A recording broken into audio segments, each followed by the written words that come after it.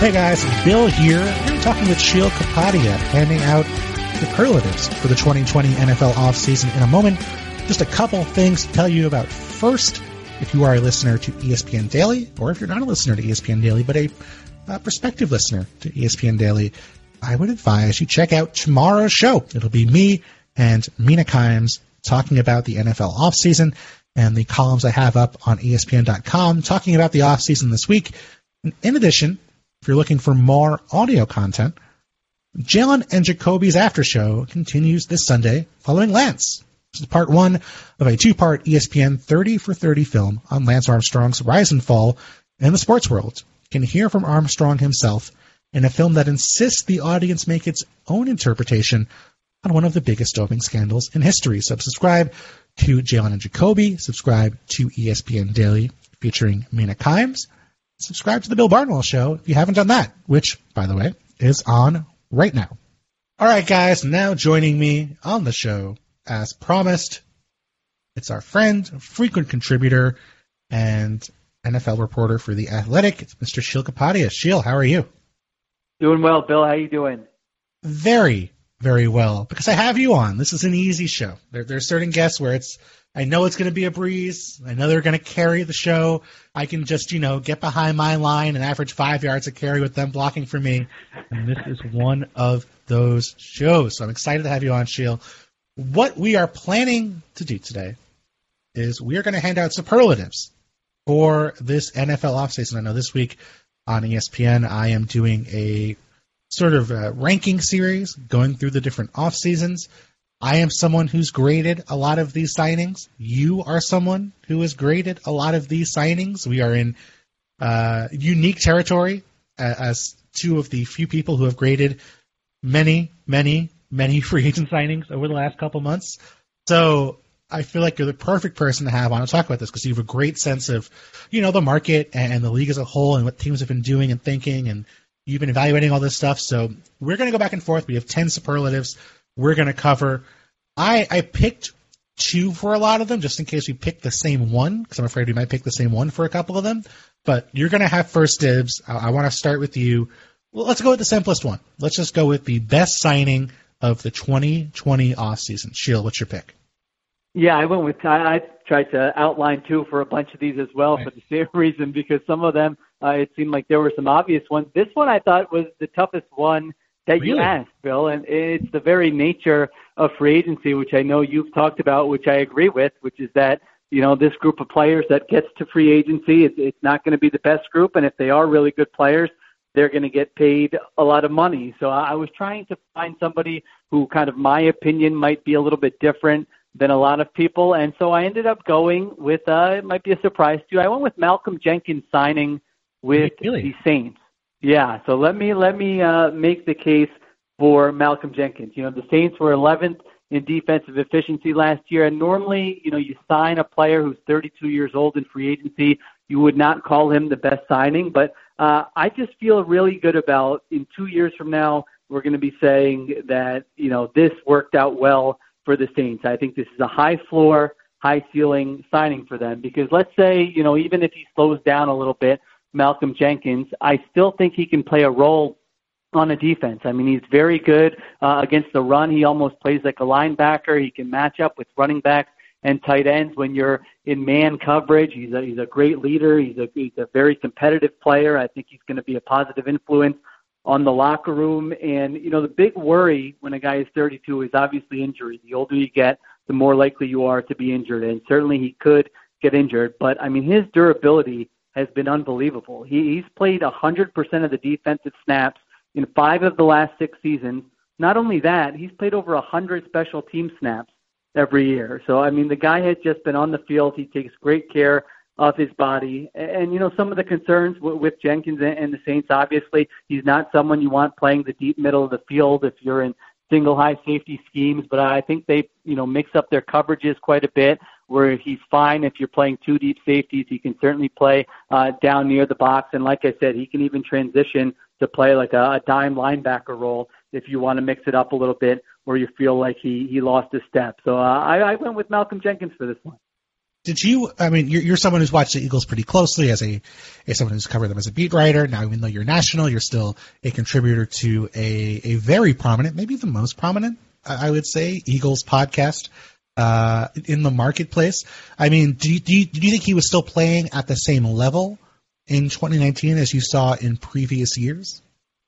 Yeah, I thought he was playing really well. I mean, I do. The concern about, you certainly do not want him playing the deep middle. I think he gets a little bit aggressive when you have sort of those crossers or those digs where you kind of try to get the safety to bump up and then you throw a route behind him. He certainly was guilty of that at times last year, and you don't want him playing that role. But, I mean, it's free agency. A lot of these guys are going to have weaknesses, and so the things he did well, I thought he still was doing at a really high level. I thought he was one of their best defensive players last year, to be quite honest, and I was surprised that the Eagles let him go. So it's, it's not a crazy salary. It's 2 years, $16 million. He was due about 1 year, $8 million with the Eagles. He wanted that second year sort of guarantees of commitment, and the Saints gave that to him. He's obviously familiar with the coaching staff, the city, all those different types of things. So I just feel like there's going to be a time in the next 2 years in a big spot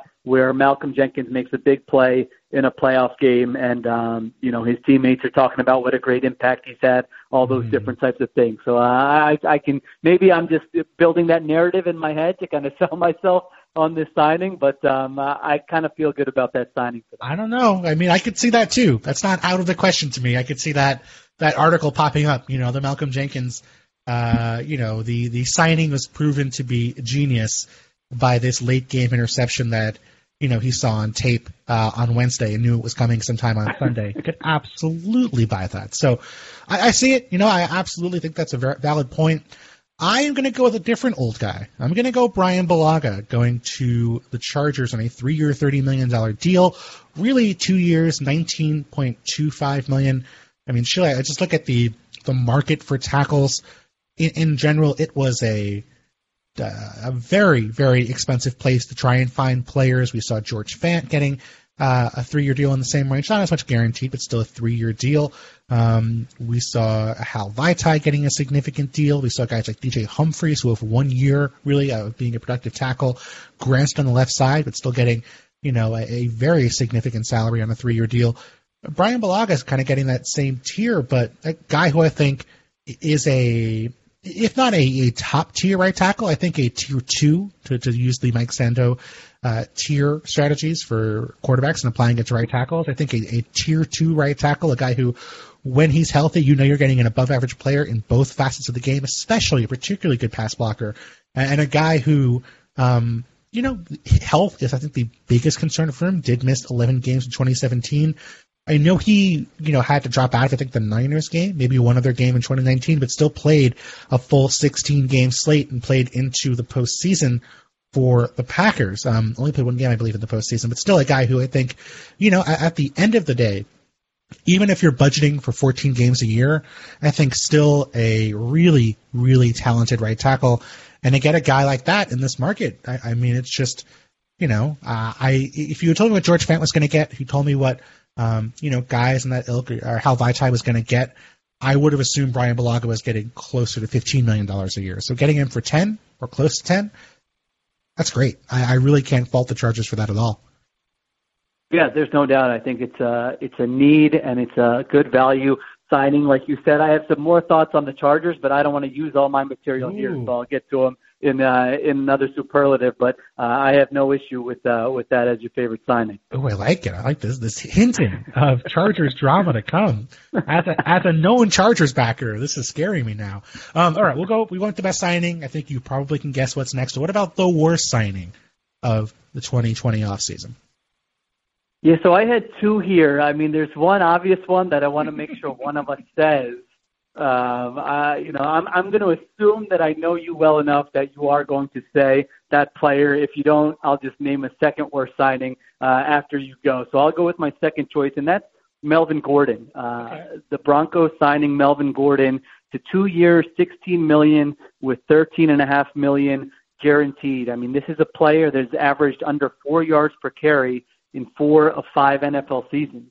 I liked a lot of what the Broncos have done this offseason. I really like their draft. I think they're putting Drew Lock in position to succeed for the most part, but this was just one that I did not get at all. I mean, I'm mostly on the side of don't pay running backs big money, but especially in this spot with this team for this kind of money, given the production Melvin Gordon has had over the years, I just did not get that signing at all. The only way I could really justify it is if John Elway is playing chess while everyone else is playing checkers, and he's thinking, you know what, if I can get 1 year out of Melvin Gordon, I can call my buddy Bill O'Brien next offseason. Maybe you flip Melvin Gordon. You say, hey, is Laramie Tunsil available? Is Deshaun Watson available? You know, maybe throw in this draft pick or something. And so you're signing Melvin Gordon to eventually flip him to the Texans and get something better. But if that doesn't happen, then I really don't see how this signing works out great for them. Yeah, I mean, poor Bill O'Brien. What are the chances that Phillip Lindsay is a better running back than Melvin Gordon right now? High, right? I mean, I think so. He's been better. Over 50%. Yeah, certainly. I mean, Melvin Gordon last year not only was a bit of a mess with the holdout, not only averaged 3.8 yards per carry, but he fumbled 4 times on less than a full season's amount of touches. I mean, four fumbles on 162, 204 touches. So a fumble once every 50 times or so. And one of those fumbles cost the Chargers a game. It was literally on the half-yard line against Tennessee. So, I mean, you know, there's little to like. I mean, I know when he's healthy and he's productive. I mean, the 2018 Melvin Gordon was very good. There's no issue with that. But getting that guy one time in 4 years is a lot. I mean, should I pick the guy who I think you think I want to pick, or should I go in a different direction to make it a little more interesting? Why don't you go in whatever direction you want to go in, and Okay. then we'll just mention the guy so that people don't say, this podcast was terrible. How could you not mention this guy as the worst signing? Okay, I'm going to go with Jordan Phillips in that case. Jordan Phillips on a 3-year, $30 million deal, $14.5 million guaranteed from the Arizona Cardinals. They added a voidable year, which is a thing I hate. That might just be me, but adding voidable years to try and create short-term cap space, I don't like it. It's maybe I'm old, maybe I'm just stodgy, maybe I want to manage my cap the way that smart teams do, but I think adding voidable years to try and create short-term cap space for someone who's not a Hall of Fame caliber quarterback, not something I'm a fan of. With Jordan Phillips, a guy who was pretty anonymous, washed out of Miami, last year signed a 1-year deal to come back to the Bills, was on the waiver wire, and had a career year. I think 10 sacks, a guy who was productive, but when you look at the tape, a guy who just did not have that sort of production week in, week out, a guy who didn't have underlying numbers which suggested he was getting to the quarterback at a particularly high rate. And I think it's telling. I don't think the Bills are the absolute, smartest organization in football, but the Bills love defensive linemen. They will sign pretty much any defensive lineman they can get their hands on, especially if they've experienced playing under Sean McDermott. And for the Bills to sit here and say, hey, yeah, 3 years, $30 million, we're good. You can go out. We'll talk to you later. Good luck in Arizona. I think that's pretty telling that, they didn't want to bring this guy back after what was, probably a career year. So I understand the Cardinals wanting to add defensive talent. I just don't think there's a realistic possibility of Jordan Phillips repeating what we saw in 2019. And they can gather this after 1 year, which isn't that bad, but you'd be paying $14.5 million in cash for that 1 year, which is, again, for a guy who might just be a rotation tackle, I don't plan on that working out very well. Yeah, I mean, it has all the sort of red flags of a guy who, coming off a career year who hadn't done a lot before then. I kind of liked what I saw from him last year. I think he's a starting caliber, certainly a starting caliber defensive lineman who will be an upgrade for them. But, like I said, those sort of red flags where you want to be cautious and you don't want to jump out and certainly sign that guy to a deal like that where it could end up being a deal gone badly. Yeah, maybe it'll work out great. I've been wrong before. Who is the guy who you were suggesting we both had atop our list? I mean, it's got to be the 34-year-old tight end who the Chicago Bears signed to a 2-year, $16 million contract with $9 million guaranteed and a no-trade clause. The guy who – go ahead. No, I just wanted to say, I'm happy you mentioned the no trade clause. That was the biggest part for me.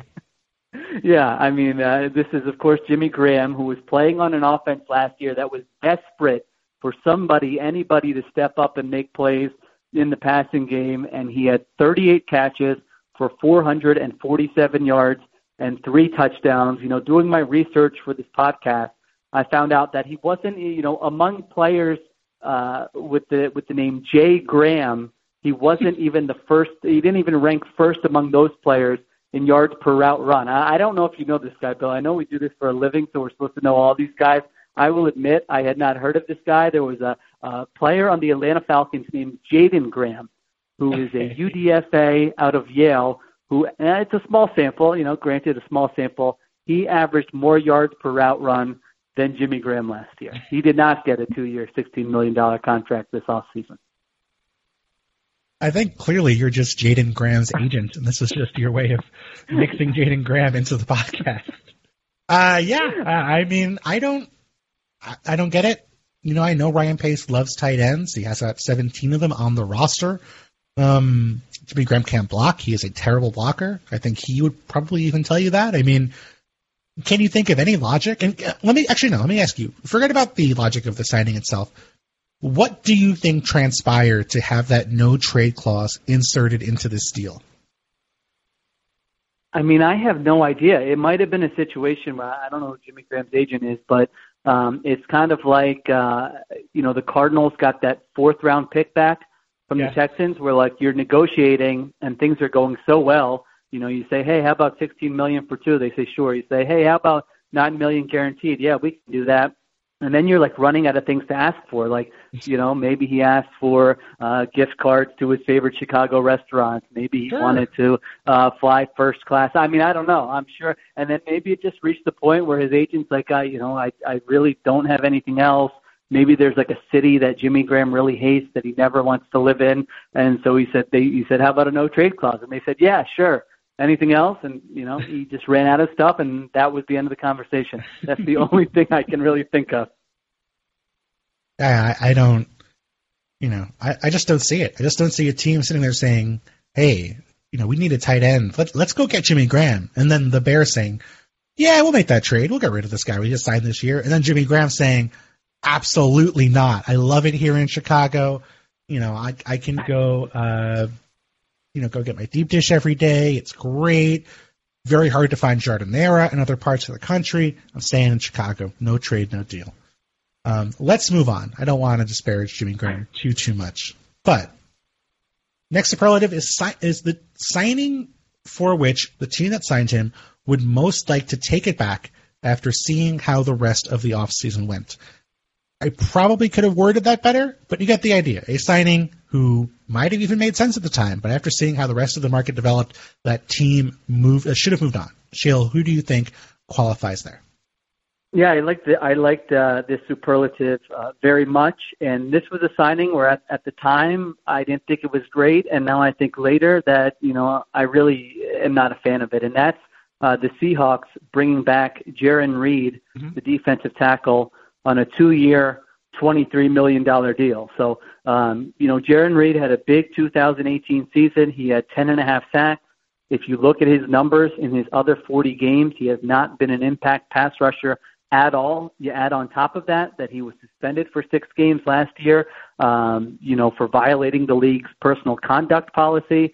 And you look at the salary he got, which is, it's a legit 2-year deal for 2 years, like I said, $23 million. So you look at the Seahawks and what they could have done with that money. They let a defensive lineman walk in Quentin Jefferson, who was paid roughly half of that by the Buffalo Bills. So, let's say you bring back Quentin Jefferson on a 2-year deal that's roughly half of that. Well, now you have some leftover money that you can use either towards bringing back Jadeveon Clowney. Maybe you could have signed a better offensive lineman. Maybe you could have added another third wide receiver. They're very thin at wide receiver right now. So to me, there were just a lot of areas where you could have allocated resources there that really would have served your team better here in the next year or two than giving Jaron Reed that 2-year, $23 million deal.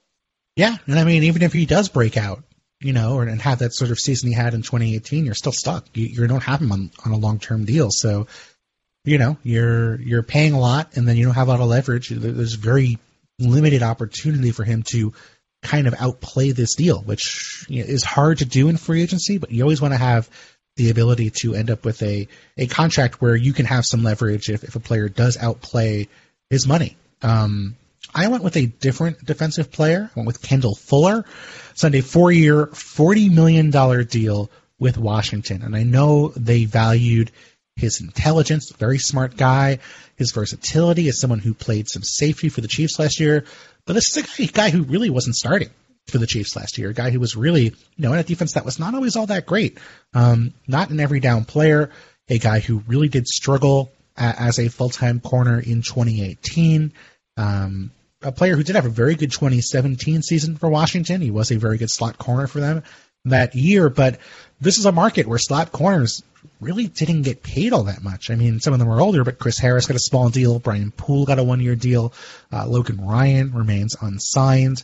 And, Kendall Fuller is young. That obviously helps. That obviously goes a long way. But I just don't think that there was the real market for cornerbacks, which would lead me to believe that a guy who, might not even be a starter at cornerback at this level is getting paid $10 million a year on a multi-year deal.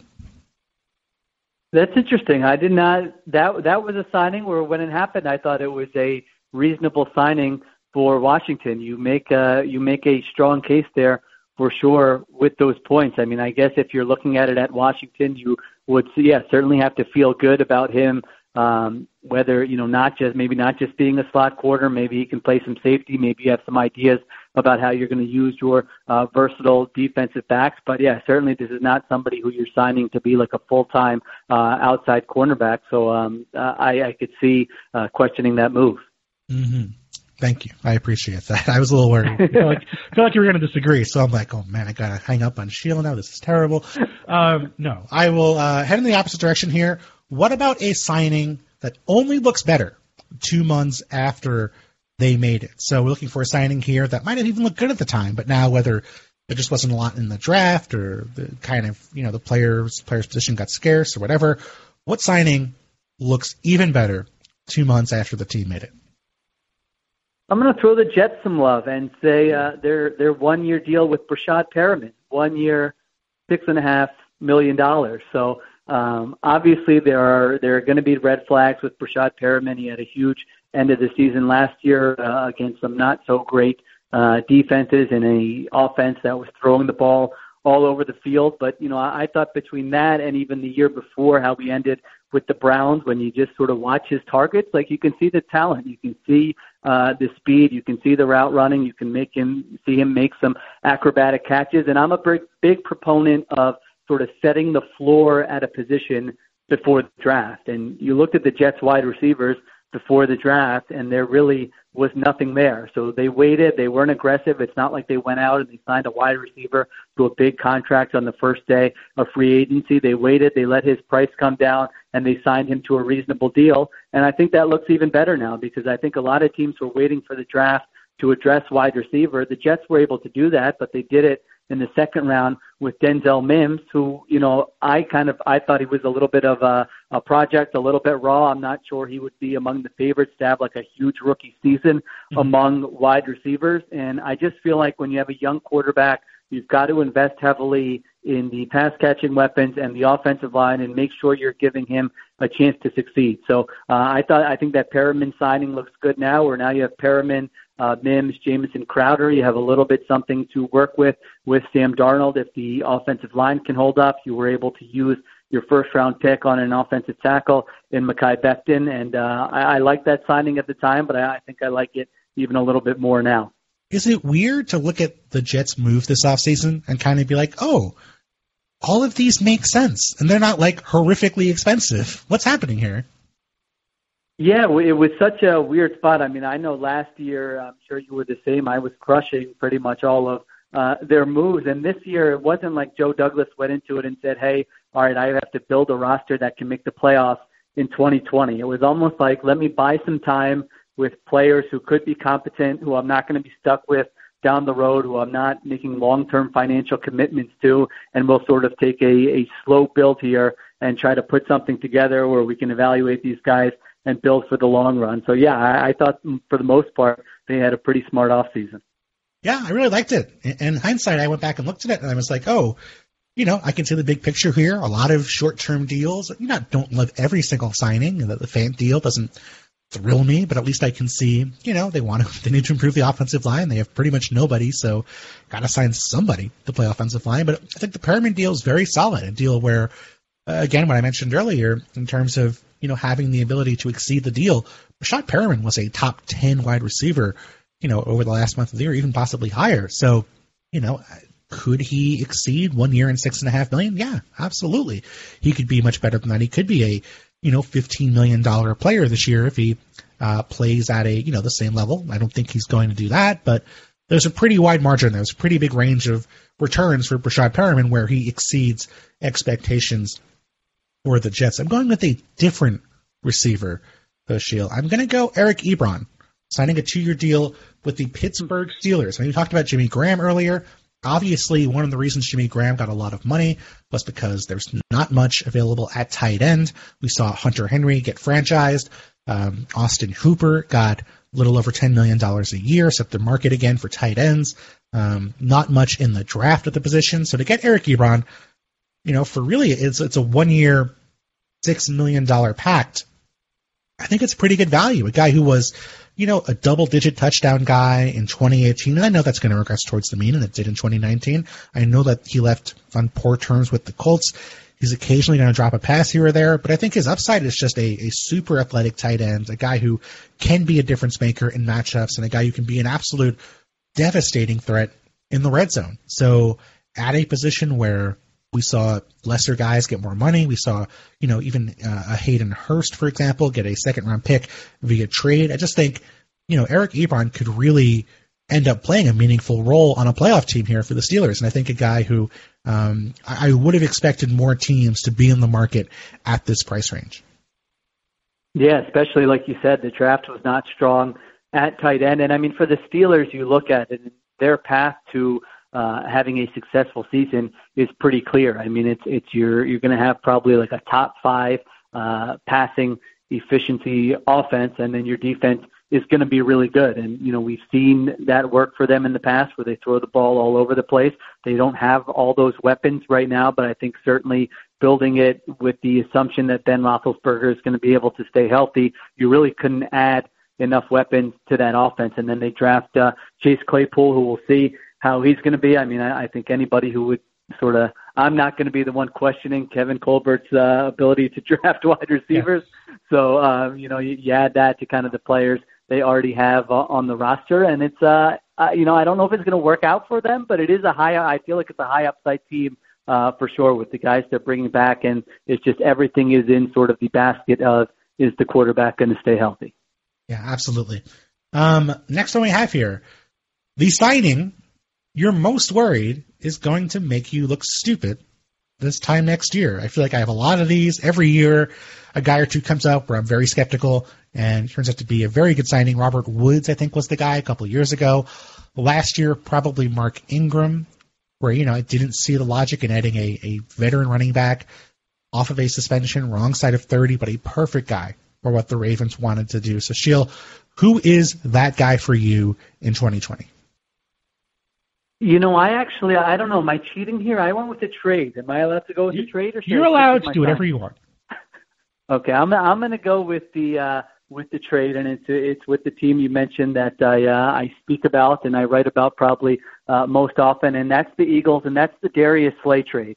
I've been pretty critical of this trade for the Eagles. The Eagles give up 2 draft picks and then sign him to what is actually a pretty reasonable contract, but still a pretty strong 2-year commitment there. And I just feel like you look at this, and a lot of people are expecting them to add Darius Slay, and he's going to be a shutdown corner, and they're going to vault from being a pretty mediocre defense to one of the best, 5, 6, 7 defenses in the NFL. And I just don't think it's going to have that kind of impact. I mean, he's 29 years old going into next year. This is not a player that like quarterbacks feared and threw away from, like Richard Sherman has been. I mean, he was targeted over 90 times last year. He gave up quite a few explosive plays, both if you look at it statistically, and then I watched, 4 of his games on film, and he gave up a pass play of over 20 yards in 3 of them. He didn't like to tackle. He kind of shot away from contact last year. Now, I'm not saying Darius Slay is a bum. He has been a very good corner.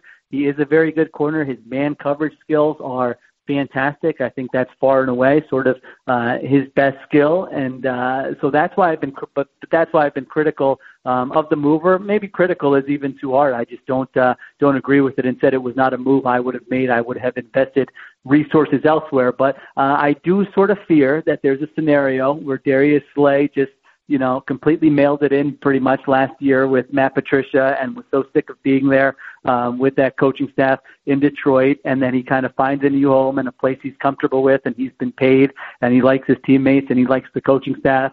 And he just turns in this tremendous season and really is a huge impact player for the Eagles and really does help their defense. And people tell me about how stupid I was both at the time of the trade and now. So, if that happens, that's fine. Like you said, I've been wrong many times before, but that's kind of one of the moves where I feel like I've been on one end of it this offseason where, a lot of smart people who I really trust have been on the other side of it.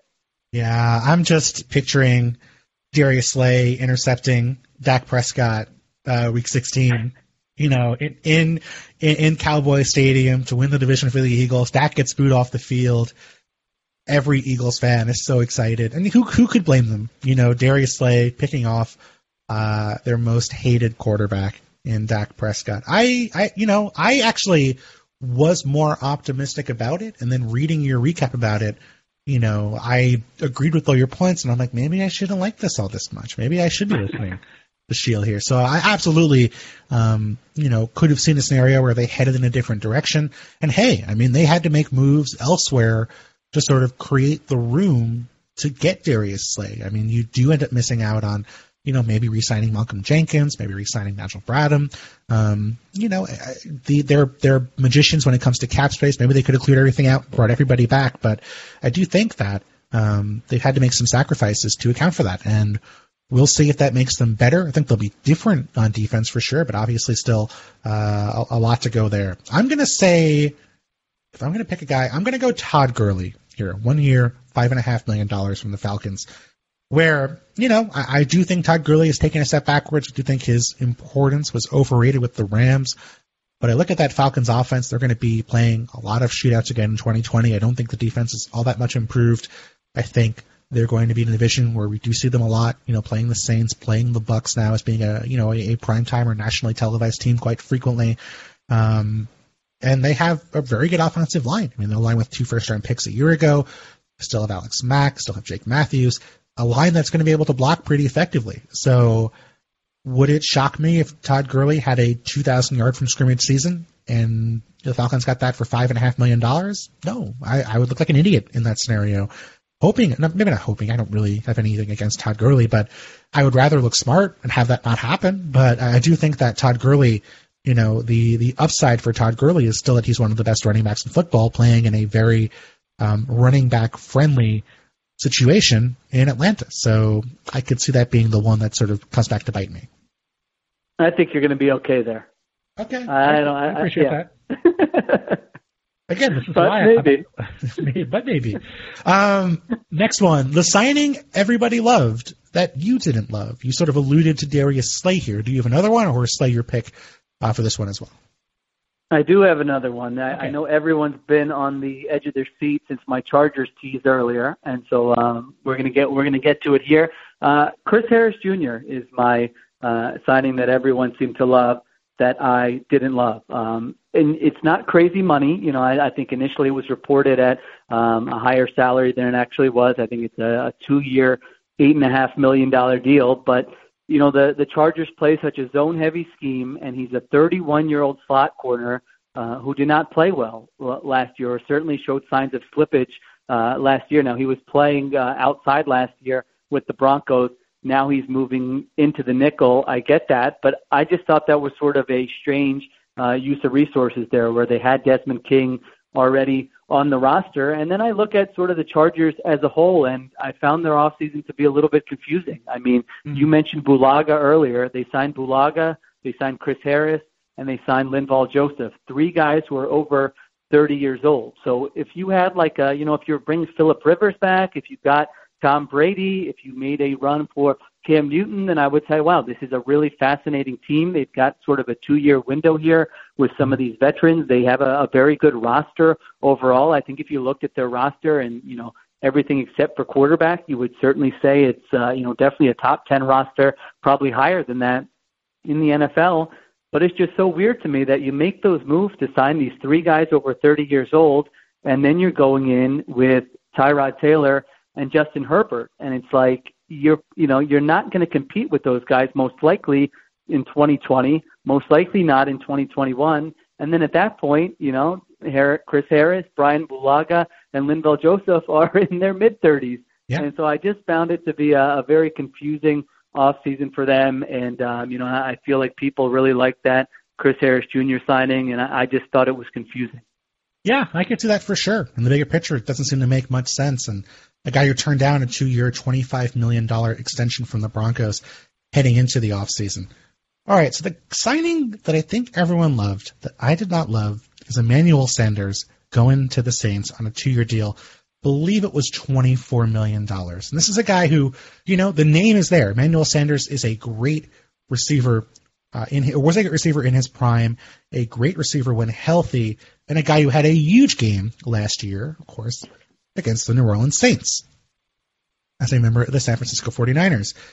He was pretty anonymous outside of those 2 games with the Niners. Not consistent production, and maybe that offense doesn't lend itself to being, an offense where you have consistent production. I think that's fair to raise that point, but a guy who, 71 yards receiving in 3 games during the postseason. After that Saints game, I think he had a total of about 90 yards in his subsequent 3 games. A guy who did have an injury after joining the Niners. I think he suffered a minor injury in that Cardinals game, but just a guy who I think, is more likely to be good than great and getting paid a lot of money to be just pretty good. I know, great fit for the scheme. I understand that, but a guy who, is 33 now, coming off of an Achilles in 2018, who I don't necessarily think is going to age well. Maybe it'll be fine in year 1, and if he's fine in year 1, I think the Saints will be happy with this deal, even though they do have a $2 million roster bonus due in 2021. But I just think that we're sort of forecasting that the 28-year-old Emmanuel Sanders is joining the Saints offense, and I just don't know that we're getting that guy. Yeah, that's probably fair. This is a good zag by you, because I was I've certainly been on the other side of this. I feel like, the Saints are like, I don't even know what the right analogy is. It's like they just, they're an 18-year-old who just got like their credit card for the first time, and they're like, wait, I can get this, and this, and I don't have to, I'm fine. Like this year, I just respect when, I know it's not always a smart thing to do. So when a team is just like, listen, we're going to be honest, we have our quarterback for this year. We don't know what it's going to look like beyond that. We're just going all in. I mean, I thought they went a little overboard in the draft to prove that point with however many picks they ended up with. What was it, 3 or 4 picks or whatever it was. But in terms of free agency with Emmanuel Sanders and, Malcolm Jenkins, who I mentioned earlier, I'm kind of like, you know what, go for it. Take a shot. Don't have any regrets. And you're right, he's not the player he certainly was in 2016, 2015. I still think he can be an effective player, certainly in that offense where there will be less attention on him, you would think, than there was in San Francisco, where he's not the number 1 guy, where they have a pass-catching threat at running back, at tight end, where they have, certainly a very accurate quarterback where he can work the intermediate part of the field. So I feel like that one is going to work out well for them. But, having said that, all your points absolutely make sense. I feel like the last one you were with me. Maybe this will be the signing that is going to make me look stupid. Hardly out of the question that Emmanuel Sanders was a big catch in a Saints game, in the postseason. And absolutely I'll look stupid when that happens. So I wouldn't rule you being out here as well. Certainly a one where I could see myself being wrong, but I'm a little skeptical of Emmanuel Sanders. What about the best bargain signing for you? I went deep in the bargain bin. Like you're kind of, you see some socks, some T-shirts. You keep digging and digging to see what's in there. And I went with the Titans signing Kamale Correa. He's 26-year-old. Yeah. So this is 26. I feel like I was influenced by. I covered that Ravens-Titans game in the playoffs, and I was like, wow, this guy is doing some things. But 26-year-old edge defender, he's sort of a versatile athletic player, kind of plays that, I guess you could say that Kyle Van Noy role for the Titans. And he really improved as the season went on last year. In the playoffs, he was playing over 70% of their defensive snaps. He had 7 sacks. I know sacks aren't everything, but he had 7 sacks in their final 11 games. I thought he was an active player who looked like he was developing into a pretty good fit in their scheme, and they signed him for 1 year at $2.2 million. Now, I know they signed Vic Beasley. Maybe they would still sign somebody like Jadeveon Clowney, so I don't know if he's going to have the same role or the same impact, but that was a signing that I kind of liked for the Titans. I was sort of surprised that there wasn't another team who paid him a little bit more and banked on maybe his upside and him maturing into a good player. Yeah, absolutely. I absolutely agree with you there. I'm going to go Nickel Roby-Coleman, a guy who went to the Eagles for 1 year and $1.35 million. A guy who I thought was an above-average slot corner for the Rams and did not stay there. Did they have an option, I think, Rams? Yes, they had an option for 2020. Ends up signing for a little over the minimum with the Eagles. I just think if you can get a starting caliber slot corner, which I think Nickel Roby-Coleman is, that's a good deal for you. And Eagles, obviously, any bargains they can get, they're happy to take. This is a very, very cheap deal for a team that could have used one. So I don't think he's better than Darius Slay. But at this price, pretty solid. Yeah, Howie Roseman called him a top 5 slot corner in the NFL. So that is what they are. They certainly feel very good about that signing. Well, that's even better. Now I feel even better about my decision to make him the pick. Couple more here, still before we finish up. Let's leave DeAndre Hopkins out of these discussions because that's a trade that I think we've all spent a lot of time talking about. Outside of DeAndre Hopkins, which trade for you made the least sense for one or possibly even both of the teams involved? Yeah, I feel like this trade didn't get panned enough, and that was for the Carolina Panthers trading Trey Turner to the Chargers for Russell Okung. I mean, I tried to look at this in 75 different ways to figure out why they made this deal, and maybe there's something behind the scenes that will come out, but on the surface, I could not come up with a good justification for this deal. I mean, Trey Turner is a 5-time Pro Bowler. He'll be just 27 at the start of next season. He's signed for 2 more years at a very reasonable contract, $8.5 million, and then $11 million. So you're getting a real quality offensive lineman there at guard. And they trade for Russell Okung, who turns 33 in October, who was injured last season and is going into the final year of his contract. And I think what made this even more baffling is that, let's say the Panthers looked at it and they said, we really need to find a left tackle. We're going to make that a priority. Like, you didn't have to make this move. I mean, Trent Williams was out there. Certainly he could have been had in a trade. Jason Peters is out there if you wanted to just try to get somebody for 1 year while you develop some younger players. So it was almost like they acted out of desperation, like they were, a Super Bowl contender who just had this gaping hole at left tackle, and it was like the final missing piece where, nothing really suggests that should have been the case. So love that deal for the Chargers and do not like it at all, do not understand it from a Panthers perspective. Yeah, kind of figured they would give Greg Little a chance on the left side in 2020, but apparently not. And I think for a team that wants to be more physical, I mean, every single run or, physicality-based cliche we've heard Matt Rule say over the course of the first few months in Carolina, to trade a, Pro Bowl guard in Trey Turner away, it's questionable to me, but we will certainly see. I agree with you. I think it makes a lot more sense for the Chargers.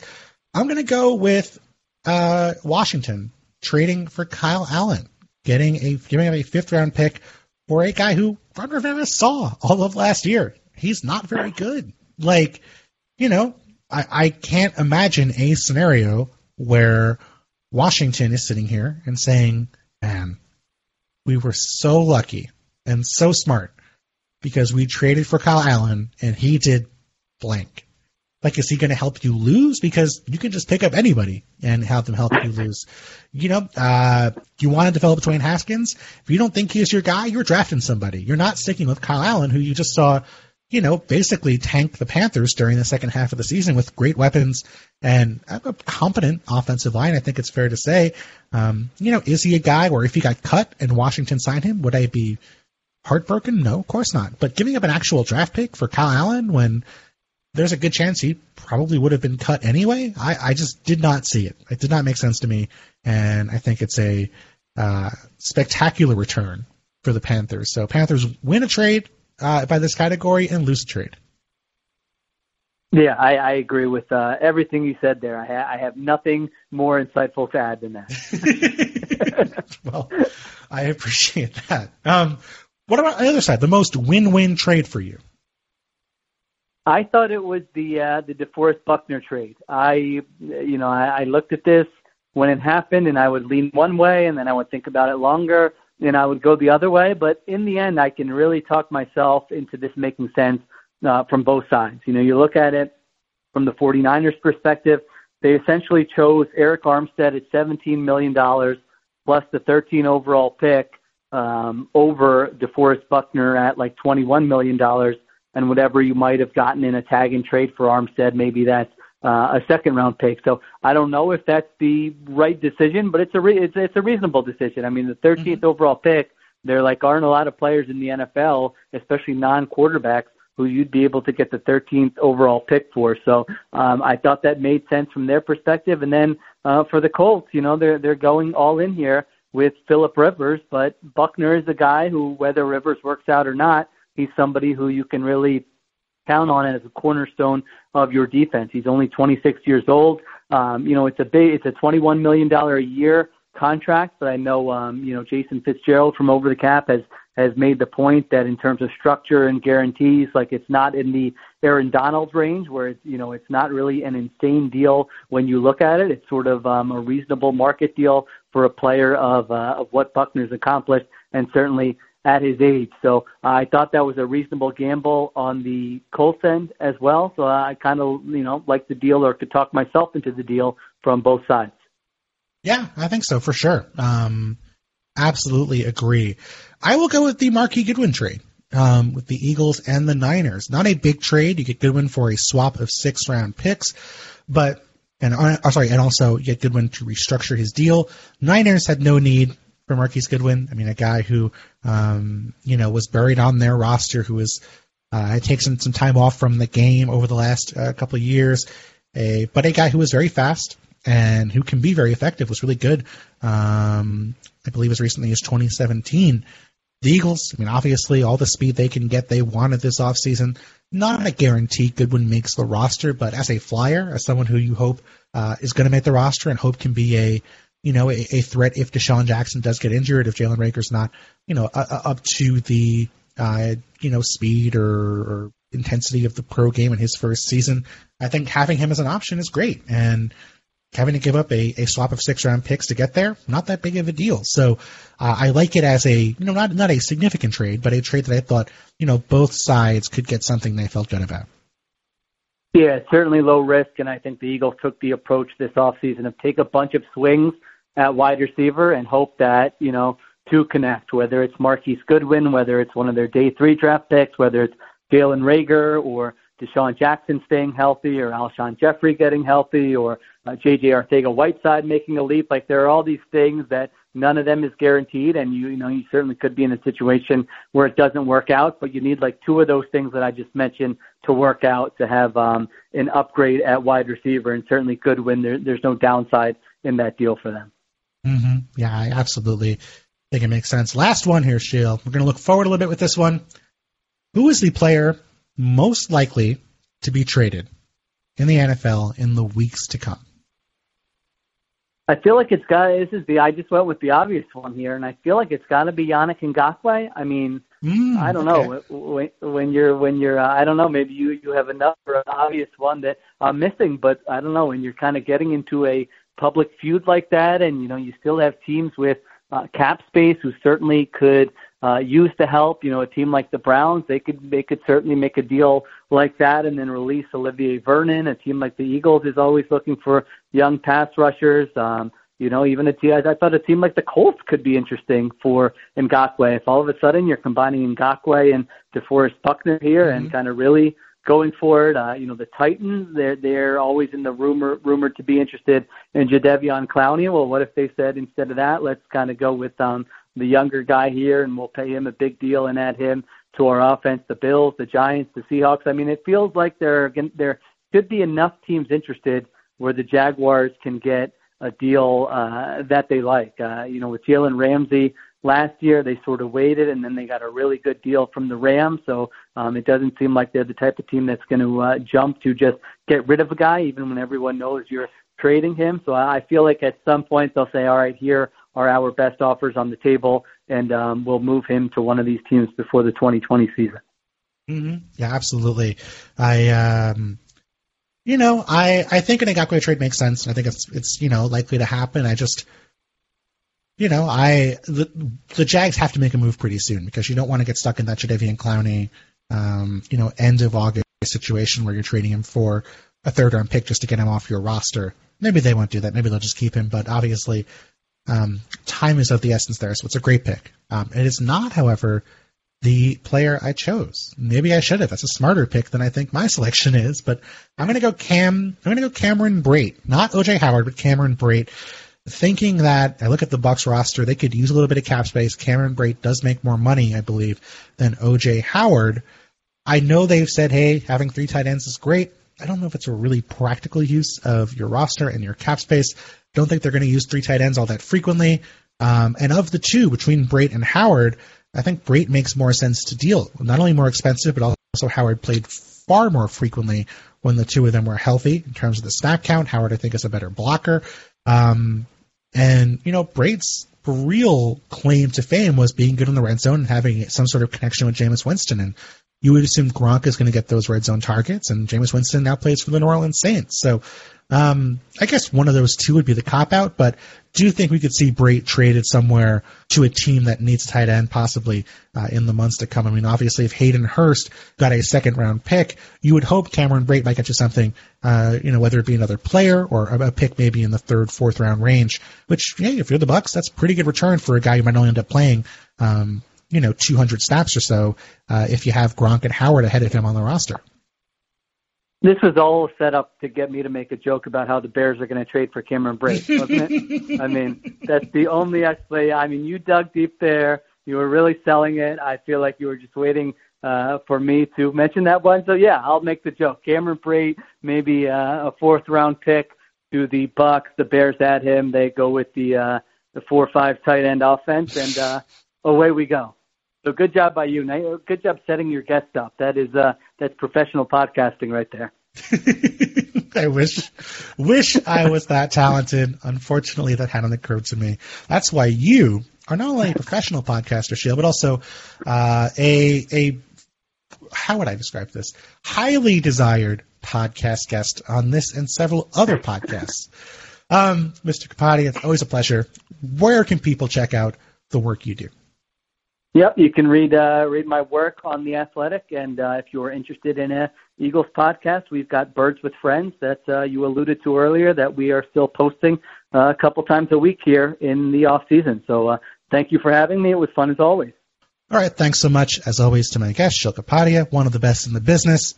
Absolutely recommend you subscribe to The Athletic and check him out there. And, of course, Birds with Friends as well, the best named podcast on the internet, I think it's fair to say. We'll be back next week. More football stuff on the way. I don't know exactly what it's going to be. I feel like we've done a lot of off-season content. Might have to switch it up a little bit, but a lot to talk about still in the NFL, so we'll get to that in the weeks to come. But thanks so much for listening. Hope you guys are staying healthy and a little bit of a distraction while you're stuck at home, so hope this helps out a little bit, and more on the way.